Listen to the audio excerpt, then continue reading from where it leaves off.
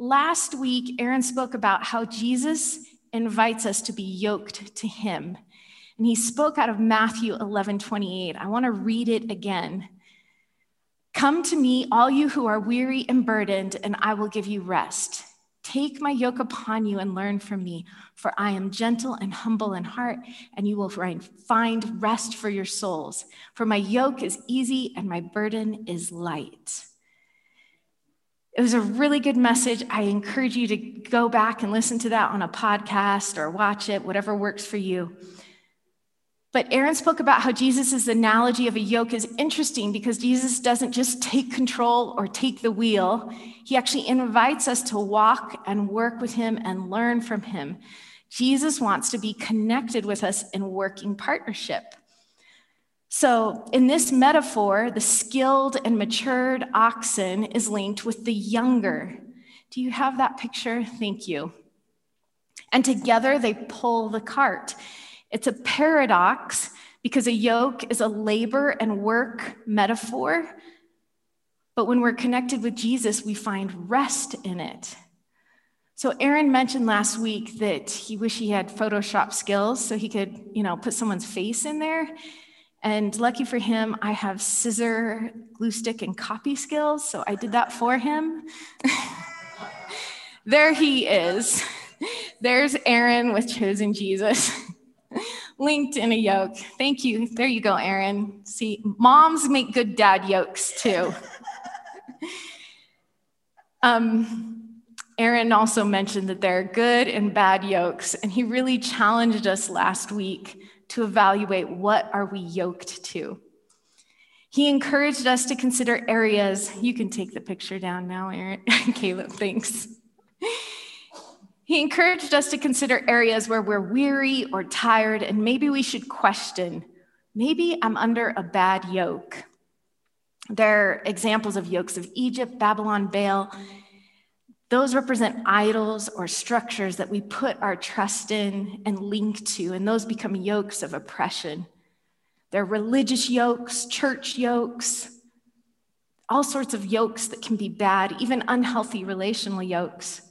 But ultimately, Jesus says, come, yoke yourself with me. So it was very interesting when Aaron brought that scripture last week because it's one of my favorite verses in the Message version. But also that week, Monica brought to staff meeting Matthew 11:28. The Friday before Aaron spoke, I was reading Oswald Chambers' devotional, and that scripture was there. And then after Aaron spoke on Sunday, I went on my afternoon walk. Sometimes I like to just walk, and I put in an Audible book, and it was The Ruthless Elimination of Hurry by John Mark Comer. And the chapter opened with The Secret of the Easy Yoke.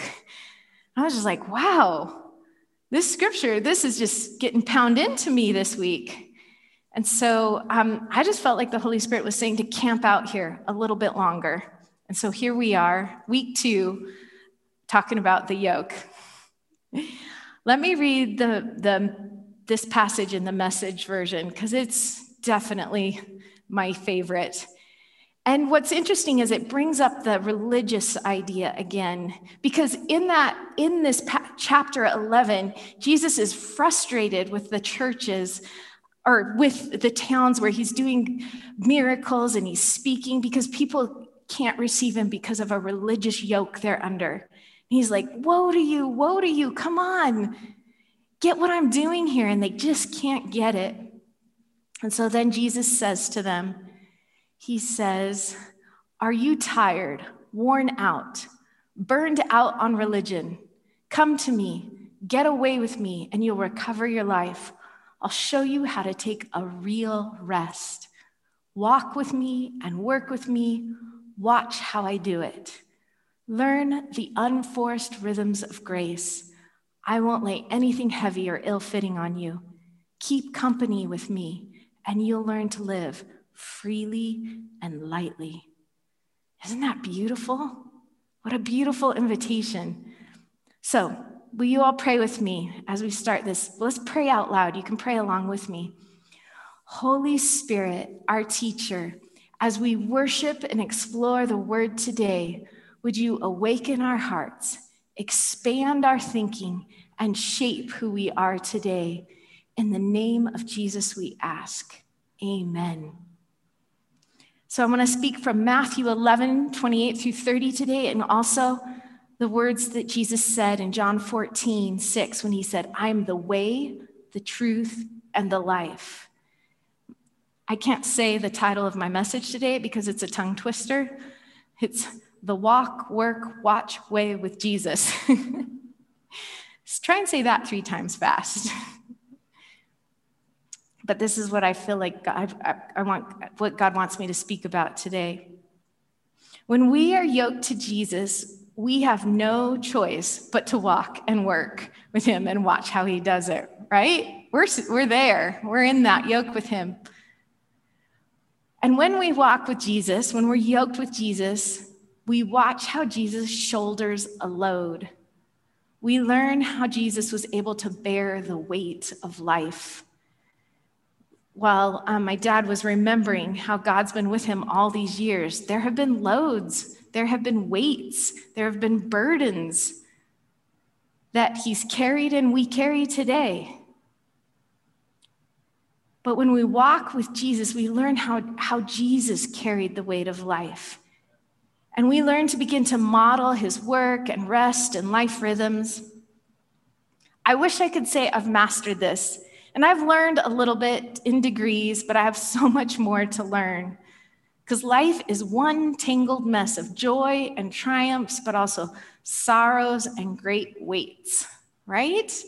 Is it not true? I think Father's Day and holidays in general can bring all of these emotions and feelings and memories sometimes to boiling points even in our lives.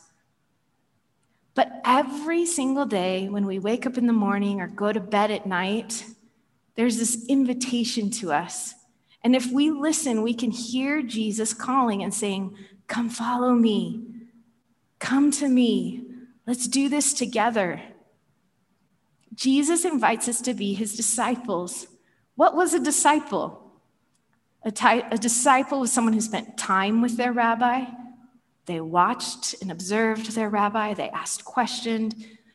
They learned the vocabulary and language of their rabbi.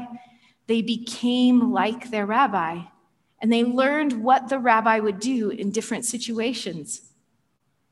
When we come to Jesus and receive his yoke, we become his disciples and we learn his ways, not just what Jesus did, but how Jesus did it. Dallas Willard says this about the way of Jesus. He says, in this truth lies the secret of the easy yoke. The secret involves living as Jesus lived, adopting his overall lifestyle. Our mistake is to think that following Jesus consists in loving our enemies, going the second mile, turning the other cheek, suffering patiently and hopefully, while living the rest of our lives just as everyone else around us does. It's a strategy bound to fail. I think I've experienced that. When we're yoked with Jesus, we walk differently than we used to. We're affected by being yoked to Jesus. He has such an impact on us that even our pace is changed. Have you ever tried to copy someone else's recipe and it just doesn't turn out? It's happened to all of us. Stanley is a great cook, and I was thinking about some of his food when I was writing this, thinking these thoughts. I was like, if I tried to copy Stanley, would I measure my flour the way he does? Would I cut the peaches or store the peaches the way he does? Would I watch that reduction sauce simmer for hours the way he does? I'm sure the way he watches it changes the way it reduces. I don't know. But the thing is I'm pretty sure that whenever I cook, because I haven't spent a lot of time observing Stanley, I don't think it would turn out that way. It would taste differently. But when we follow Jesus and follow his ways, we start to learn, how does Jesus measure flour? How does Jesus watch the reduction sauce? We start to observe how Jesus does things. When we were first parents, when Aaron and I were first parents, We lived across the street from some friends who went to this church. Their names were the Borthistles. And they were Canadian, and they were super cool. And they had 4 kids. And their oldest was 15, and their youngest was 4. So they had like preschool, elementary, middle school, and high school all in one house. And I absolutely loved watching how they did life. And she was super gracious and hospitable and invited me over all the time. And we walked together, we played games, we just did all sorts of stuff together. We worked together on different things. But I was like, I want to know the ways of Barb in parenting. So how will I learn the ways of Barb? I did those things: observe, watch, listen, ask questions. There were 2 examples I want to say. One of the things I loved about looking at their kids is they dressed the wildest. Like nothing, like imagine 4 randomly different versions of Punky Brewster or something like that. They were just each their own individual kids, and they wore the craziest things. Maybe not crazy, just unusual. And so one day I had a chance to be like, it seems like you don't really, care too much what your kids are wearing. How do you ask someone that, right? Politely. And she said, no. She said, I don't care. She said, I have much bigger fights to fight and things that I care about than what they're wearing. That's right. And she also enjoyed seeing what her kids picked out. And she said, I want to spend my time on the issues that really matter. And that's what I remembered, is the way she spends her time with her kids. So I took that philosophy on later on. I tried anyway. I was like, I'm going to spend my energy on what matters. So when awards day in Caleb's kindergarten came and his teacher told him to wear Sunday's best, this is what you got. Nice, right? That's a plastic briefcase. Awards day in kindergarten. I love it.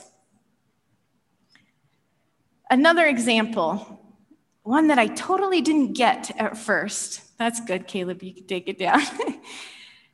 She told me one day, she was talking about one of her daughters, and she said, we sometimes have trouble communicating. She said something like this. Sometimes it's hard for us to talk. And so what I discovered is she's a writer. So now we keep a journal, and she'll write me in the journal, and then I'll reply back in the journal. And that's how we share our feelings and our thoughts with one another. And that's how we learn from one another. And I was pretty judgmental, right? I had a 1-year-old. I was like, what's wrong that you can't talk to your kid? There's got to be something wrong with that. Well, 15 years later, I have a child who's a writer. My youngest is a writer. And when she's like 6 or 7 and can barely write, she writes me a 1-page manifesto letter. Dear Mom, I do not like when you do this. It really bothered me when you did that, and you hurt my feelings when you did this, and on, and I don't want to talk about this until tomorrow. And I looked at this letter and I was like, how dare she? How sassy. But I paused for a minute, thank God. The ways of Barb were patient and slow, very slow. And I was like, this is an incredible gift. This letter is so beautiful because she is so clearly articulating her innermost thoughts to me and the way our relationship works. I was like, this is beautiful. So I wrote a letter back.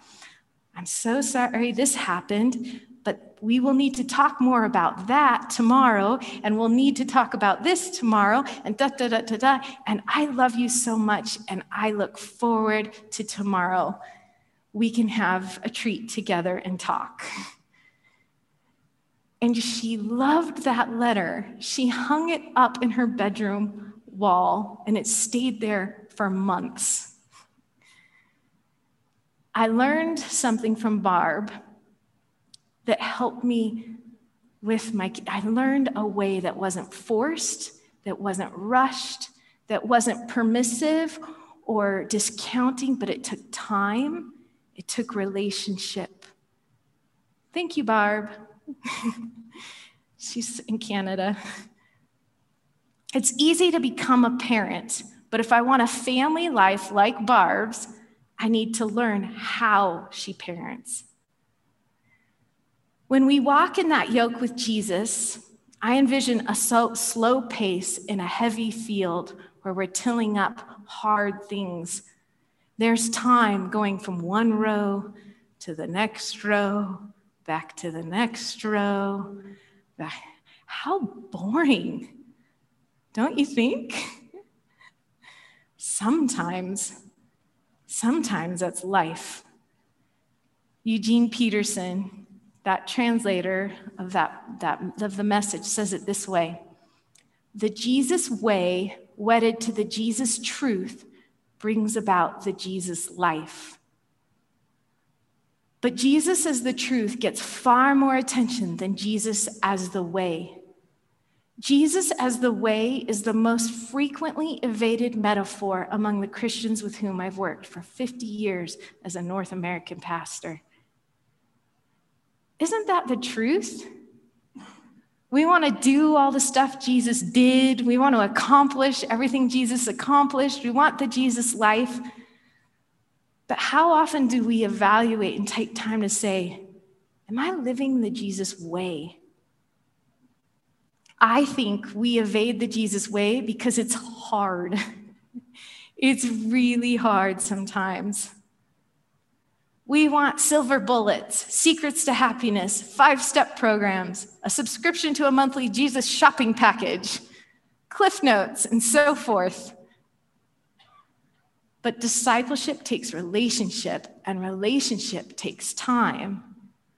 Love and hurry are not compatible, are they? A yoke is a limitation, right? Could it be that the key to living freely and lightly is actually surrendering my own will and freedom to Jesus and his ways and his pace of life? 2 other thoughts about yoked oxen. They don't run while they plow. Also, oxen don't pull heavy loads until they are fully grown. So what is the way of Jesus? You're like, okay, tell me the way. Tell me the ways of Jesus. I wish I could say, as you leave the parking lot today, turn right, head west for 5 miles, then turn right again, head north for 3, and then turn left for another 7. And yes, you went the way of Jesus. But it's not like that. It's just not like that. Jesus is so incredible. There are many ways that he did things. And hopefully you'll learn here with us some of his ways. Hopefully you'll learn in community and with your friends what Jesus' ways are. But Jesus invites us to learn his ways by taking his yoke first and being linked directly to him, the way. And we can take that yoke to respond by responding to Jesus' invitation. And this is the invitation. Let me say it again. Come to me, get away with me and recover your life. Let me show you how to take a real rest. This is how you discover the ways of Jesus. You walk with Jesus, you work with Jesus, and you watch what Jesus does. Jesus did not say, come to church, be yoked to the church. Jesus didn't say, read this book or do that or follow that author. Jesus didn't say, Google it, though Google's pretty fun. He didn't say, follow your pastor or bishop or your social media influencer. He didn't say, ask your friends, be yoked to them. Now, all of these could be great ideas, and all of these are ways we learn. And I'm not saying that we shouldn't do some of them, but Jesus' invitation is to himself first. You have a direct invitation to the Good Shepherd, the King of Kings, the Prince of Peace, a good Father and a Creator. And Jesus says, come to me. I am the way. The first step to finding your way, and here I am, I'm going to give you a step. The first step to finding your way to living the Jesus way and experiencing the Jesus life is to come to Jesus and say, I want to be yoked with you. I want to surrender my life to your ways. We so much want to go to so many other places and people and things and ideas. I did it just a couple weeks ago. I was like, maybe this person is going to have the answer I'm looking for. And I worked up a lot of courage to talk to this person. And it was like a shut down, not interested in talking, done. I was like, well, okay, Jesus, I guess you want to teach me this thing you're trying to tell me.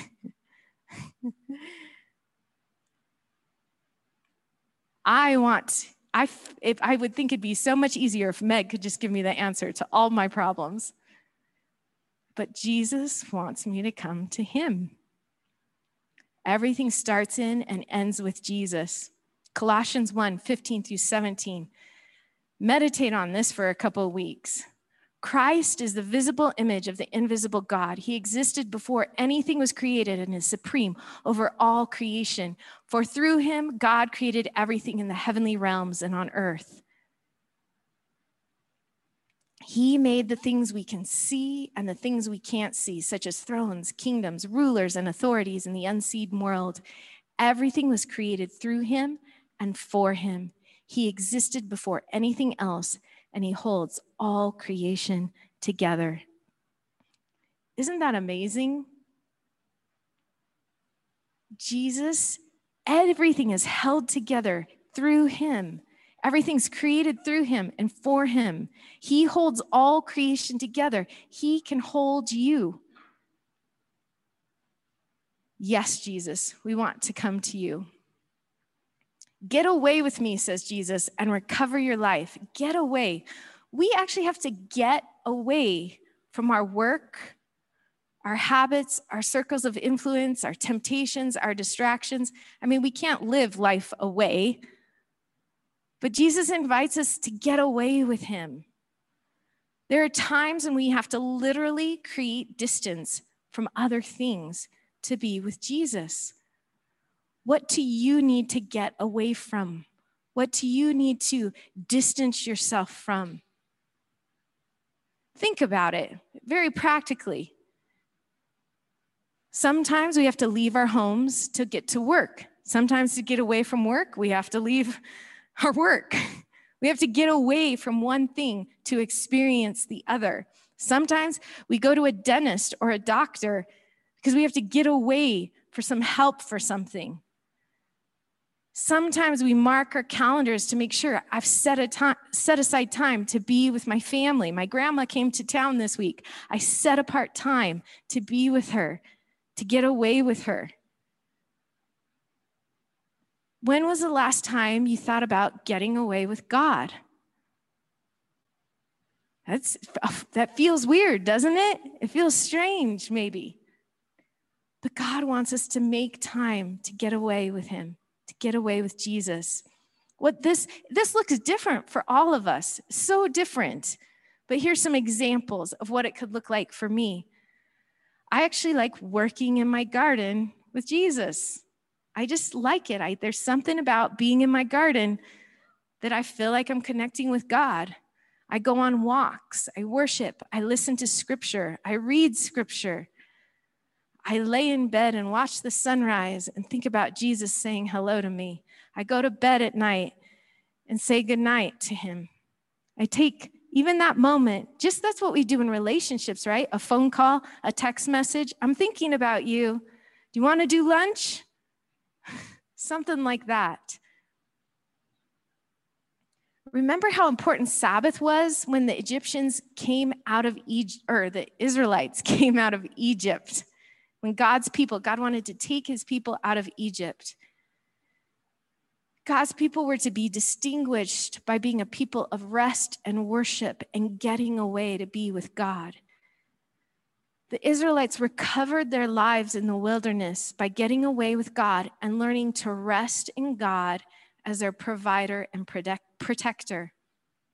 You being here today, it's a statement The time with Jesus and worship and his body is important. I'm going to get away from what I do for 6 days a week, and I'm going to mark today as something different, something special. I'm taking time. I don't know, maybe it's Tuesday, Wednesday, or Thursday if you're listening online, but you're taking time to be reminded of the Lord.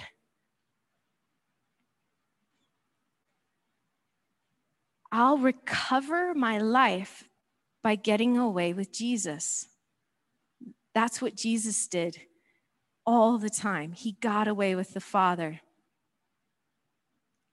The other thing Jesus says is, let me show you how to take a real rest. There are things Jesus wants to show you. He has stuff to show you. Ask Jesus this week, show me something. I heard an amazing testimony today of someone who God was speaking to them through creation and they came to know the Lord. And I don't want to tell the whole story because I hope to hear it another time. But God spoke to them through creation and they came to know the Lord. Ask the Lord to show you something. Maybe it's through your work or creation or your kids, but God wants to show you stuff. Jesus has stuff to show you. It might be through scripture. It might be through creation, through others, through dreams. Ask the Lord for dreams. Ask the Lord, I want to hear your voice. And God is faithful to speak to you. Read the Gospels to study his life. When is the last time we actually read the words of Jesus and took time to see how Jesus talked and what Jesus said? Ask the Holy Spirit to highlight, how did Jesus respond to people? When did Jesus rest? When did Jesus work? What did he do? Where did he go? Why? What motivated him? Who did he interact with? Jesus wants to show us these things. Frederick Dale Bruner says, a yoke is a work instrument. Could we have the next slide, Caleb? A yoke is a work instrument. Thus, when Jesus offers a yoke, he offers what we might think tired workers need least. They need a mattress or a vacation, not a yoke. But Jesus realizes that the most restful gift he can give the tired is a new way to carry life, a fresh way to bear responsibilities. Realism sees that life is a succession of burdens we cannot get away from, but instead of offering an escape, Jesus offers equipment. Yes, equipment for life. Okay, a few things that I've noticed about Jesus's ways, and then we'll close. Jesus continually resisted religious pressures. He refused to bend to the demands of crowds or feed his own popularity. He repeatedly retreated to prayer and solitude in quiet wilderness places. Jesus ate and slept a lot. I like all the points in scriptures where it says Jesus was eating or Jesus was sleeping. Jesus stopped to be present with people. Jesus didn't worry. These are just a few examples of the ways of Jesus and a way that can bring rest for our souls. I want to just finish today saying that Jesus wants to know you and work with you and give you new equipment for life, a new way to enter into his rest. Even while you work and shoulder the burdens of life, will you come to him? Will you take that yoke? Will you surrender to his ways and find a new way of life in Christ? So let's stand, let's pray. Jesus, show us your ways. Show us your ways. We bring it all to you. We say we want to be yoked to you. We want your ways to be linked with the truth of you are to the life of you. I don't just want the truth of you. We don't just want the truth of you. We want to live like you. We want to be like you. We want to follow you. Place such a hunger in each of us this week to come to you, to get away with you, to watch you, to see you. Show us, Lord, your ways this week. Help us be a people that walk and rest and work with you. In Jesus' name, amen. Amen. Thank you all for joining us. God bless you this week. Go in the joy and the peace of the Lord. Happy Father's Day.